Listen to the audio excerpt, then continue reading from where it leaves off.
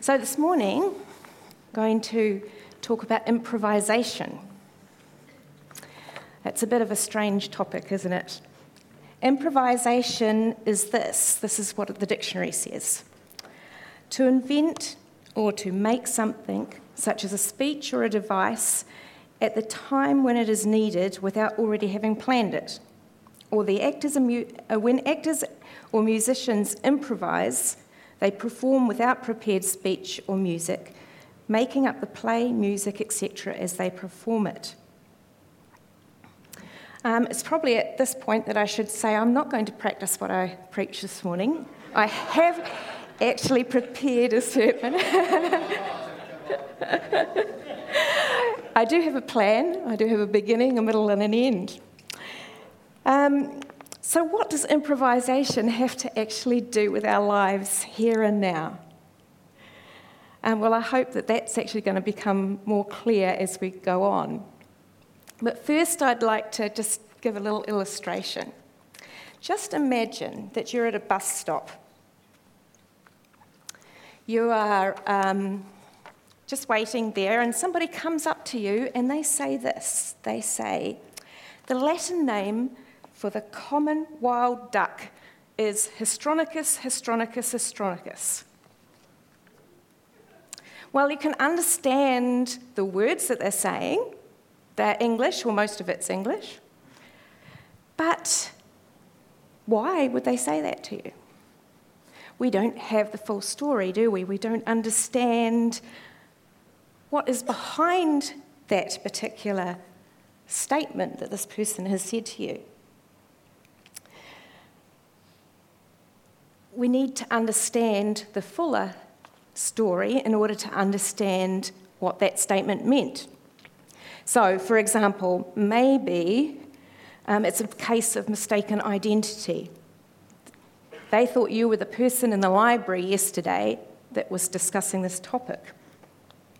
Or maybe this person suffers from chronic shyness and his psychoanalyst told him, just go up and say the first thing you can to a complete stranger, the first thing that comes to mind. Or maybe he's a Russian spy and he thinks you are too. But we don't actually know because the story is incomplete. We actually live in God's story, and we need to understand that full story to understand the big picture of where we live and why we're here. So this morning we're going to just look at the big picture for a bit, and then we'll zoom into a particular scripture to help us understand it. So it's become popular to look at the big picture, God's big story, as written in Scripture, as a 6-act play. So we're going to briefly go through that today. It could actually do, a sermon on each one easily, lots of sermons on each one, but we're just going to look at it in an overview. So Act 1 is God establishes his kingdom. It's all about creation. So God creates a good world, and he puts Adam and Eve in it as his image bearers. And he gives them instruction. He tells them to subdue and to fill the whole earth. So they are to go out from Eden, and they're going to spread Eden to the whole world. Act 2. Act 2 is the fall. Adam and Eve were not content to be God's image in the world. They wanted to be like God. And so they fall. And we have them cast out of the garden. And going up to Genesis 11, we have the rise of an arrogant empire where they want to be like God. Act 3.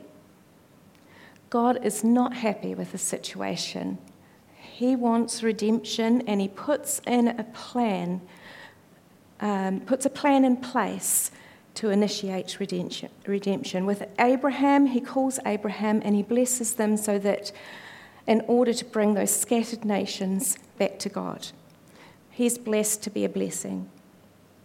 But Israel is chosen.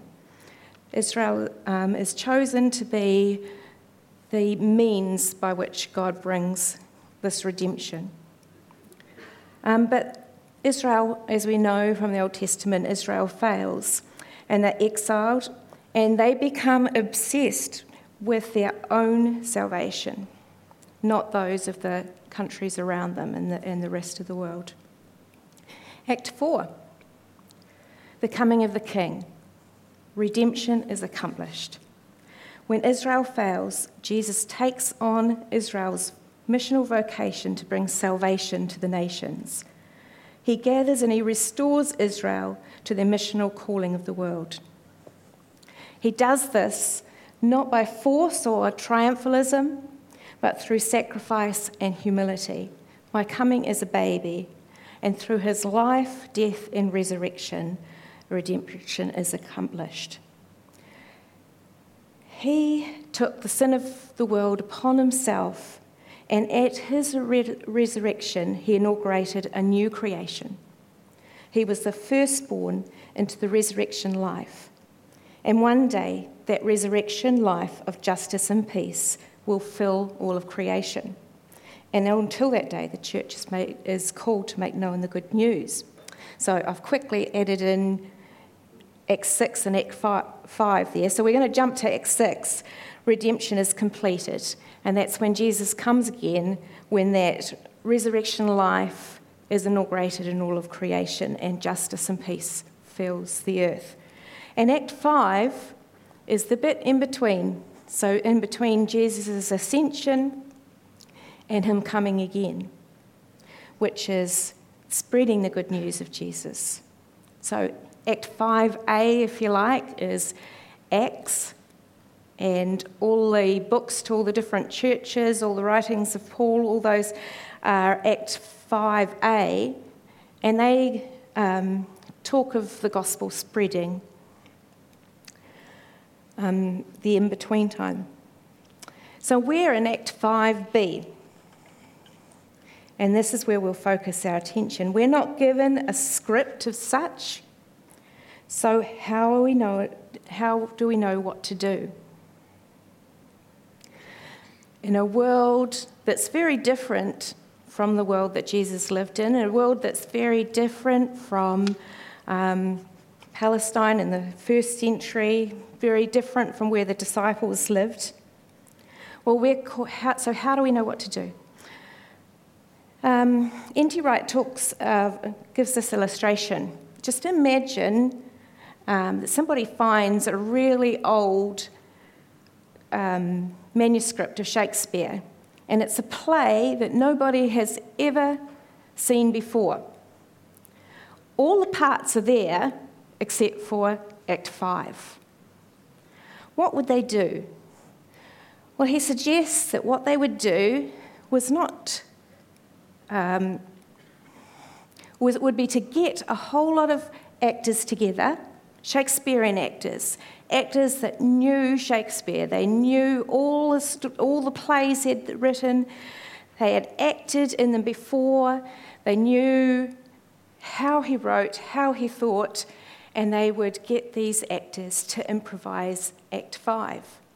But they're not acting blindly. This is not improvisation in the sense, I don't think improvisation has the sense that they just make up anything and go in any direction. But they have Act 6. They know where the story is going, and they can step through to get to Act 6 knowing the writer. And we're in that same situation. We know the writer. He's revealed himself in Jesus.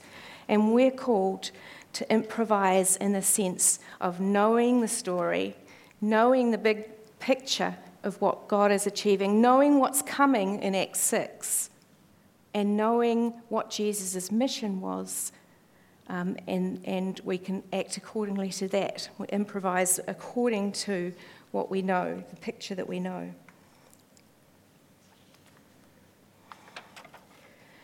So we can learn from what has gone before. In Acts 1, we learn how we can see how the world was meant to be, how God created it, what he intended. And in Act 2, we can see the details of how it changed for the worse, and how it's no longer how God intended it to be. In Act 3, we get both good examples and bad examples, but we see God moving towards Jesus and putting his plan in place. And then in Act 4, we have the ultimate example in Jesus. And this is where our hope is based. This is where we find the love of God paying the ultimate price, where we find the words of Jesus directing us for now and asking us to carry on the story of God. We'll come back to some of his words in a minute. In Act 5a, we can learn from what the disciples did after Jesus left. In Galatians, we can learn how the gospel can be translated across cultural lines. In Corinthians, we can learn about how God's love and how our love for others triumphs over spiritual practices. In Philippians, such encouragement we find in Philippians, and so forth. So here we are in Act 5b, and we're commissioned to carry on the story. We have, Romans 5:1 says, we know, since we have been justified by faith, we have the peace of God. So let's look at John chapter 20. In John chapter 20, this is a point in Scripture right between it's right at the end of Act 4 and leads into Act 5. And Jesus has already died, and it's early in the morning on the first day of the week, and Mary Magdalene goes to the tomb, and she finds the tomb open, as I'm sure you all know. And she runs back, and she tells the other disciples, and Peter and John, they run to the tomb, and they find it empty, and they go home. But Mary Magdalene, she stays there, and she weeps, and she meets what she thinks is the gardener. And the gardener turns out to be Jesus, and he asks her to go and tell his brothers that he has risen. So we have, just before Jesus has ascended, we have the disciples, they have this news, they've seen the empty grave, but they are locked in a room for fear of the Jews. And in verse 19 it says, "When it was evening on that day, the first day of the week, and the doors of the house where the disciples had met were locked for fear of the Jews, Jesus came and stood among them and said, 'Peace be with you.' After he said this, he showed them his hands and side. Then the disciples rejoiced, and when they saw Jesus, Jesus said to them again, 'Peace be with you. As the Father has sent me, so I send you.' When he had said this, he breathed on them and said, 'Receive the Holy Spirit. If you forgive the sins of any, they are forgiven them. And if you retain the sins of any, they are retained.'" Let's look at the statement, "As the Father sent me, I am sending you." This is a bit like saying the name of the common wild duck is Hestronicus, Hestronicus, Hestronicus, if we don't know the whole story. If we don't know how Jesus lived, how he was sent, how he died, how he rose again, we have no meaning, do we? But as the Father sent me, let's think about that for a minute. As the Father sent me, all through Scriptures, we have seen that coming, that God was going to send his Son. Right from the very beginning, in Act 2, when Adam and Eve sinned, and God promised a Redeemer would come. And then this Redeemer that will come started, right, in Acts 3, God put it into place, and things moved forward from there. So, we know how the Father sent Jesus. It's hard to see in this, but because of English, but as the Father has sent me, doesn't mean he's not sent anymore at this point of time. He's still sent. His sending doesn't stop. I am sending you. He continues with us. And I am sending you.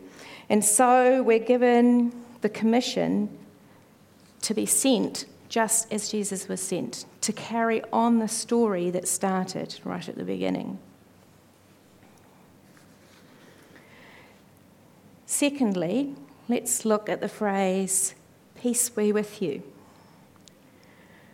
The disciples, remember, are locked in the room full of fear of the Jews, and Jesus says, peace be with you. But this is not actually a peace meaning the absence of conflict or sort of hearts and roses peace. This is peace in the Jewish understanding of peace. This is peace as in the idea of shalom, in the overwhelming overall wellness and completeness of God. This is not wellness as in good health. This is wellness as in the songs of that famous hymn, "It is well with my soul." It's that sort of wellness. It's completeness. Then Jesus shows his hands and his side. He shows them to the disciples. And this speaks of the way of sacrifice that the path of sacrifice that Jesus followed. The peace of God was entirely dependent on these specific wounds. The scars from the crucifixion declare peace to the world. The punishment that brought us peace, Isaiah 53 says, the punishment that brought us peace was on him and his wounds, and by his wounds we are healed. So often this idea of peace of God, the peace of God and suffering is linked. In Romans 5:1 again, in the beginning of Romans 5:1 to 11, we find linked the peace of God with suffering. So again, we see that peace is not the absence of strife or conflict or worry or those bad things, but it's an overall wellness and completeness that he's talking about. So we have the peace of God. We have the peace of God, and we are commissioned, as the Father sent me, I am sending you. And Jesus' example is his hands and his side. Philippians 2 says we're to have the mind of Christ, who being in the very nature God,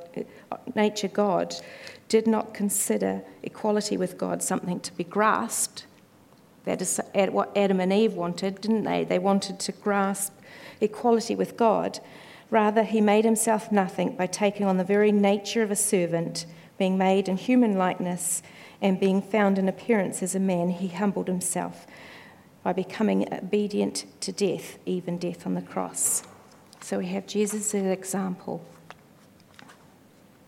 And we're to take up Jesus' story and continue that story. And lastly, the last point from this passage that I'd like to bring out is that Jesus breathed on them and he gave them the Holy Spirit. The Greek word for breathed here is not found anywhere else in the New Testament, but it is found in the Greek translation of the Old Testament.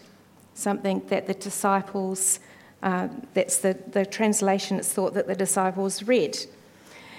And most significantly, this word breathed is found in two different places in the Old Testament. Firstly, in Genesis 2:7. And then the Lord God formed man from dust of the ground and breathed into his nostrils the breath of life, and the man became a living being. And then in Ezekiel 37, verses 1 to 14, we have the vision of Ezekiel, the vision that God gave him of the Valley of Dry Bones, which we were just singing about. We have God breathing in life into the dry bones and them raising up to life.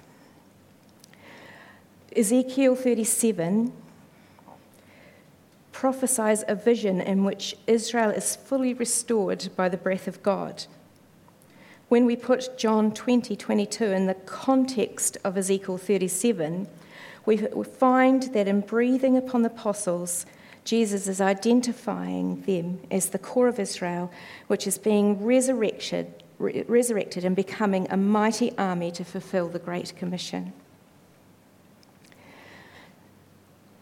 So God breathed life into them, a new life into the disciples, and he filled them with the Spirit. He gave life and empowerment to the disciples, and the same holds for us. They were called to participate in God's mission to the world and thus redeem what Adam and Israel had failed to do. And we are called the same thing as we were praying before this. The forgiveness of sins, the scripture says, I haven't got it in front of me, that we are called to, if you forgive the sins of any, in verse 23, they are forgiven them. And if you retain the sins of any, they are retained. Just difficult words. But it's thought that this is prophetic. It's what we were doing just before the sermon. God breathes his new life into people, and we are carriers of that new life out into the world, where we can bring forgiveness by our declaration of what God has done, by telling those outside of God's life what God's story is, so that they too can receive the breath of God, new life, the Holy Spirit. So let us remember, as we improvise, as we take God's story and live it out right here and now today, that we have the peace of God. We are sent by God. Jesus has not left us orphans, as he says in John about 14, I think. But we have the Holy Spirit. We have the empowerment. So let us take up the peace of God. Let us take up our cross. And as the Father sent Jesus, let us be sent into the world. I'll invite the music team up.